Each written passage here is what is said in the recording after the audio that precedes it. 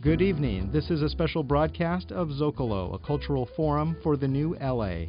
Zocalo, which means public square in Spanish, is an independent, nonpartisan, multi-ethnic forum providing an opportunity for intellectual fellowship in Southern California. In tonight's program, moderated by author and journalist Kevin Roderick of LAobserved.com, Dean Baquet will share the story of his ascent from police reporter at his local paper in New Orleans to the most recent assignment as the new editor of the Los Angeles Times. Baquet will also talk about the impact of the internet on daily journalism and whether the mainstream media really does have a liberal bias. When Dean was announced as the new editor of the paper, most of the staff let out a sigh of relief. They knew him as a staunch defender of journalistic standards in the newsroom and saw him as an advocate in the face of enormous and upsetting pressures, the sagging circulation, dropping ad lineage, the general malaise in the newspaper industry, and demands from the Times ownership in Chicago, the Tribune Company, to quickly do better on the bottom line. Reporters and editors at the paper tell me that the atmosphere is pretty downbeat these days. Several staffers have lost their jobs in recent weeks, and there's rumors in the air of even more widespread layoffs. So I guess the first question should be, why would you take this job? Boy, that's a good question. Everything you said about there being anxiety in the newsroom is true. And I think there's anxiety in all American newsrooms right now. And I think part of the reason for that is that somehow we let the business leadership of newspapers take over the conversation about newspapers and whether they're successful or not. Because the reality is, if you take a paper like the LA Times or the New York Times, I'm betting that more people read us today than ever before. And they read us online and in paper. I think that somehow we let the discussion slip away from us. And suddenly the conversation about whether a newspaper is successful or not has gotten to be how profitable it is, what its revenues are, and not how many people read it, how valuable it is to the community, how hard-hitting it is, how much of a public service it provides. I mean, it is a deeply anxious time in my newsroom, in the newsrooms at the New York Times, the Washington Post, and every other place. What I'm hoping we can do in the coming years is change the conversation back to where it's supposed to be, which is not just how profitable a newspaper is, but how successful it is in other ways. Well, I think we'll have to talk a little more about those bottom line pressures, but maybe first we should sort of establish a baseline and let you tell us what you are happy with at the Los Angeles Times, the paper that you've taken over. What do you see as good there? You know, the reality is, I think there are only maybe 4 absolutely terrific American newspapers. And you can put them in any order you choose, but it's the New York Times, the LA Times, the Washington Post, and the Wall Street Journal. And every city I've lived in, there's been local criticism of each paper. But those are the papers that choose to have huge foreign staffs, huge Washington bureaus. Those are the papers that spend a lot of money and resources and energy, not just covering the local communities, but covering the world. I think the LA Times cover to cover has tremendous strengths. Its biggest weakness, which I think is a weakness that has been around for a long time, and to be frank, hasn't gotten better while I was managing editor, was that I don't think it always feels like a paper that's born and bred in Los Angeles. The biggest legitimate criticism of the paper is that there are days when you pick it up and it feels a little generic. It's got great stories on the front, but it feels like it could have been edited in New York or some other place. And I think that that to me is the biggest challenge and the thing I need to change most about the paper. Well, that's probably something we should jump right into then, since you brought it up. I figured I would open it up to. Well, the question that comes to mind really is, how does that happen at a newspaper that carries the name the Los Angeles Times? I mean, how do you see that coming about? And then, of course, the follow-up question is, what do you do about it? I think some of it is historic, and in this part I'm fumbling a little bit because I wasn't here. But I think that the story of the Los Angeles Times' rise to being one of the great American newspapers is a remarkable story, because most of the papers in that list that I ran through were born good and just got better through generations. The LA Times is a paper that 2 generations ago, however you want to count it, when Otis Chandler took over the paper, got good fast. And that doesn't happen a lot. It may never happen again, especially in the economic climate that newspapers have to operate in these days. And I think what Otis did was look to the New York Times as his model. And I think he looked at the New York Times and he said, this is good, and I want my paper to be like this. But I would argue that he probably went too far, and he built a paper very much like the New York Times, which 70% of is great. But I think what I would argue that he missed historically, and I think the paper still struggles with, is the part of it that says, of those great papers, we're in the most compelling place. And that doesn't mean, incidentally, just putting more local news stories on the front. That's a big part of it. But it means building your foreign staff, your giant foreign staff, different. It means saying, okay, we shouldn't be as heavily invested in Europe. We should be more heavily interested in Asia and Latin America, which we actually started doing.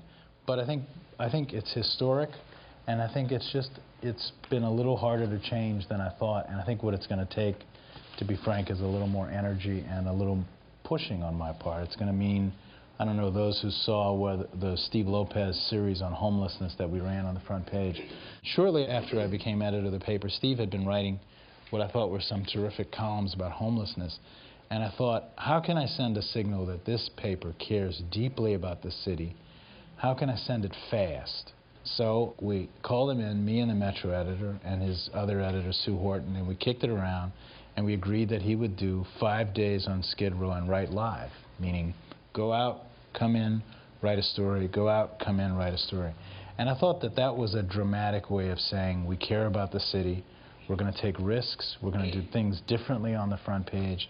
And I think that's a way of mine not only telling the city how much I care about it, how much I want us to write about it, but it was my way of telling the staff, we can do this. We don't have to abide by the rules. Let's just do something completely different. Was it also an announcement that there's now an official or semi-official Times crusade going on about Skid Row?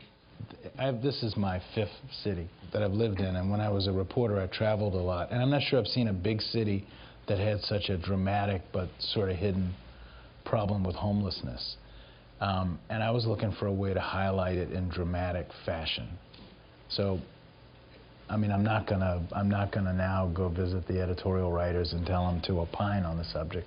But I think if highlighting it in dramatic fashion was a crusade, I guess it was. I just didn't quite think of it that. I think it evolved the way I think great newspaper stories evolve, which is really good coverage, highlighting something that maybe at least I didn't know enough about, and the rest of my editors get more interested in it. Are there other topics like that that you'd see on the local scene that you'd like to take on, or other structural statements you intend to make about local coverage? Yeah, I think there are a handful of beats that a paper's got to master, and they differ from city to city before you can really say you're engaged in covering your local community. I think we can do better with immigration. I think we can do better with education. We have some terrific education reporters, but I think we can shape the coverage a little better. What can you actually do? The Times has been covering the schools here in education for a long time, sometimes better than other times. It seems to go in cycles. What do you see that the paper can actually do to improve what it actually reports? I mean, this is one where I'll make the case why I don't regard my job as crusading. I think that covering schools and covering education is one of the hardest things a newspaper has to do. It's a story about institutions and their struggles, so it's a governmental story about whether or not schools deliver. Schools are also the place for writing a lot about youth and the sociology of youth and the future of the city. And I think most newspapers do well at one and not the other. I think we probably do better at the institutional part, and I'd like to see us do better at the part that gives a sense of the city. The other complicating factor in LA is that, like New York, you have this huge array of private schools that we hardly ever write about. When I say we, I mean the press, not just the LA Times, except in a very cliched, rich kid kind of way. And then you throw in the fact that we don't just cover LA County. You know, we have this whole, array of stuff we have to cover. And I think we could do better at all of that. Should we expect to see reallocation of resources, and are there going to be foreign and national reporters coming back to report on Los Angeles in a big way? Yes.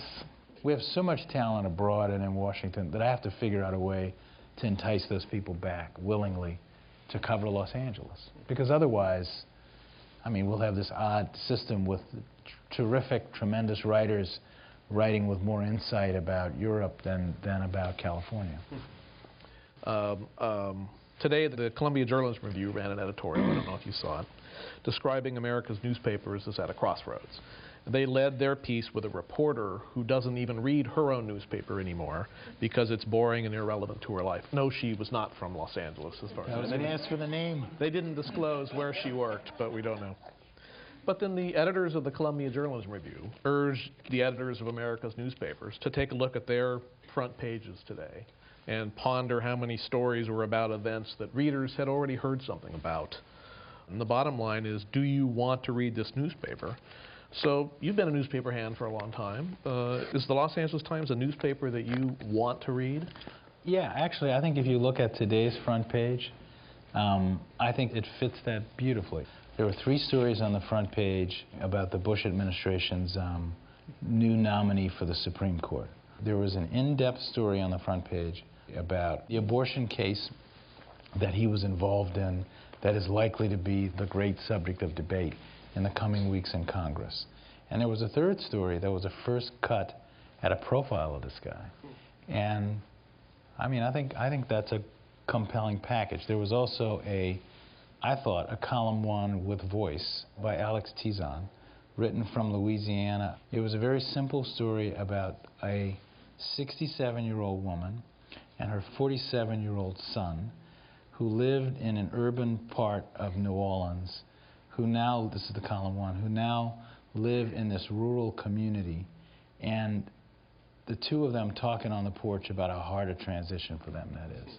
With the mother, who's very religious, saying that she's happy being where she is, and the son bored out of his brain.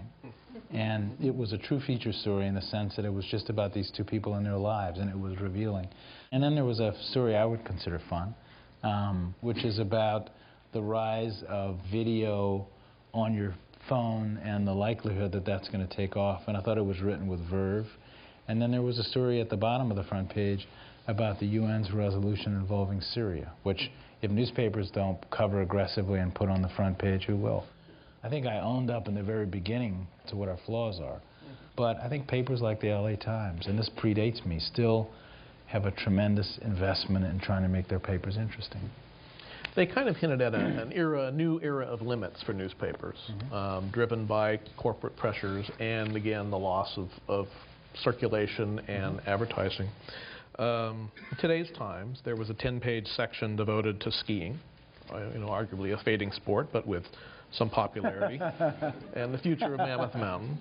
There were 5 pages of stock and mutual fund tables, and conversely, the entire classified section only ran to 10 pages. And in years past, it would have been 10 times that.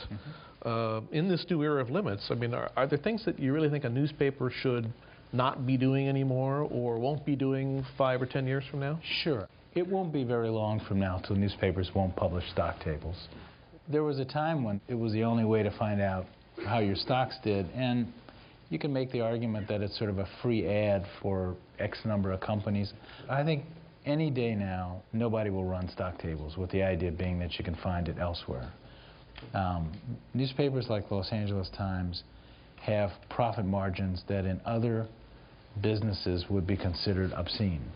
And I think somehow this conversation, the national conversation about newspapers, has left that out. When I was named editor of the LA Times, I ran into a friend of mine who's a businessman who said, well, I hope you can make the paper profitable.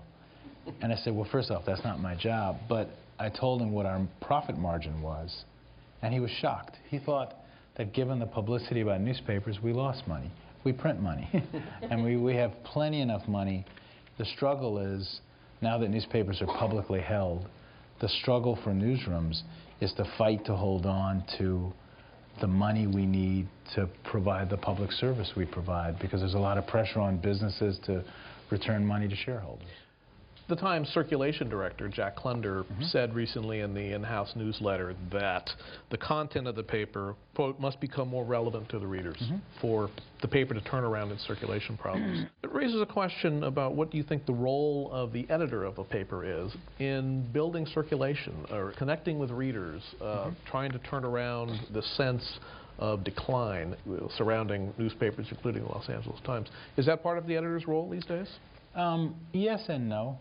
I was once in a meeting with the business side, and there was somebody who's no longer with the company, and we were having a debate about what the role of a newspaper, and I said, the difference between us and Wendy's or McDonald's, one of the differences is if Wendy's decides that hamburgers don't sell and chicken sandwiches sell, Wendy's will stop serving hamburgers. Wendy's does not think it has an obligation to keep hamburgers on its menu. If we took a readership survey tomorrow and it said that nobody wanted to read about the war in Iraq, I would still keep 4 people in Baghdad who are risking their lives to cover the story. And I don't give a damn if readers don't want to read about Baghdad. I have got to cover Baghdad. And that's one of my obligations, and that's why I have an amendment to the Constitution. And that's one of the things that I have to do. I do think, though, that newspapers have gotten a little bit out of touch with their readers. And I think one of the big unremarked upon developments in the lives of newspapers is that one of the dramatic changes in the way newspapers are composed these days is when I started in newspapers, reporters were more working class than they are now. And reporters were more likely to be spread across the city. Reporters made less money. There were more papers. Every city had 2 papers. And I think reporters were more likely to have kids in public school. They were more likely to be affected by the school board and the city council. They were more likely to, do their own work on expanding their garages or whatever. And I think one of the things that have made newspapers better, but a little less in touch, is that newspaper reporters are better educated. They make a little more money. There are fewer of them because there are half as many newspapers. And I think you can make the argument we're a little bit out of touch and we need to get in better touch with our communities. I want to know what people want to read in newspapers. I want to know what readers want. But I'm not going to give you everything you want. Back a little bit to the 4 reporters in Baghdad. Yeah. What do you do if the Tribune Company doesn't want to pay for 4 reporters in Baghdad anymore? Well, guess what? We didn't get any more money to keep 4 reporters in Baghdad. We keep 4 reporters in Baghdad by taking a little bit from here, taking a little bit from there. It's a big paper, and if you're cutting bits and pieces of other parts of the paper to keep 4 people in Baghdad. But as you ask the job of the editor of a newspaper today, obviously caring about how many people read you has got to be part of it. But the main job of an editor is to, in a collaborative way, have a vision for the paper and have a vision for the coverage and stick to it no matter what the force is around you. If your vision is something that's important and is true to what the paper is supposed to do. Your emphasis every step along the way, including here, has been investigative reporting. Is that something that you see on the increase at the time? Yeah. Is this something the public wants? Is it something that you're going to have to find a way to pay for? What's the... most of my career was spent as an investigative reporter in New Orleans, Chicago, and New York. I think it is one of the most important things we do. We've done a lot more from the stories about the Getty, stories about King Drew Hospital. You'll see a lot more of it. I believe people want to read it because they comment on it. But I think it's one of those vital things you got to do anyway. To have real impact on your community and to perform a public service, you have to have a powerful investigative component. Let's put a few other issues on the table. You had been involved in and strongly defended the Times investigative report in 2003 on Arnold Schwarzenegger, then candidate Schwarzenegger's past with women. Those stories about accusations of groping have kind of taken on a life of their own. They're often cited by critics of the paper and ex-readers as clear evidence of a Times tilt to the left in the news pages. Many people do regard the Times as predictably liberal in its coverage, if not always on the editorial page. So I just wonder where you come down on the great liberal bias debate, and more generally, is the current model of journalistic balance working, or do you think there's a future cry out for a new model? I think that the criticism of the LA Times for having a liberal bias is exaggerated for effect. I think that its total objectivity is impossible to achieve. And I always thought that the right word shouldn't be objective, it should be fair. What newspapers should strive for is fairness.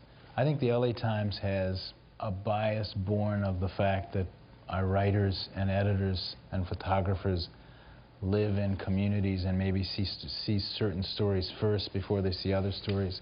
I think that it's, you know, when I was a reporter, when I would go to a state like parts of Texas or home to Louisiana, to be reminded how religious America is, which you don't really get a sense of in Los Angeles as much as you do if you go to East Texas or if you go to parts of Arkansas.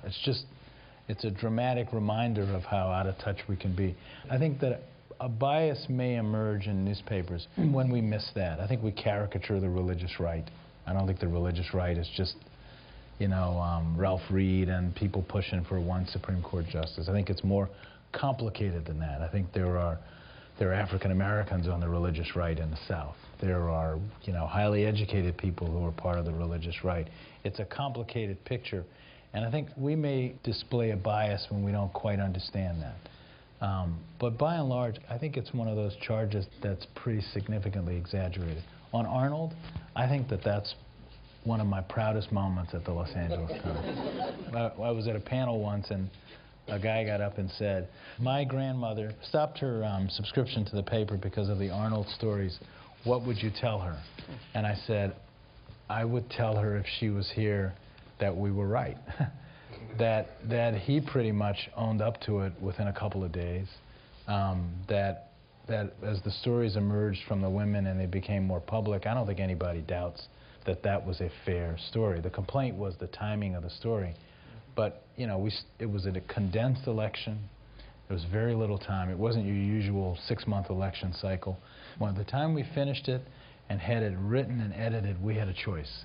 Choice we had to make 4 or 5 days before the election is, do you take that story and put it in a drawer and not publish it for some, I would argue, perverted sense of fairness? Or do you publish that story because this is when you finished it and let the readers and the voters decide for themselves?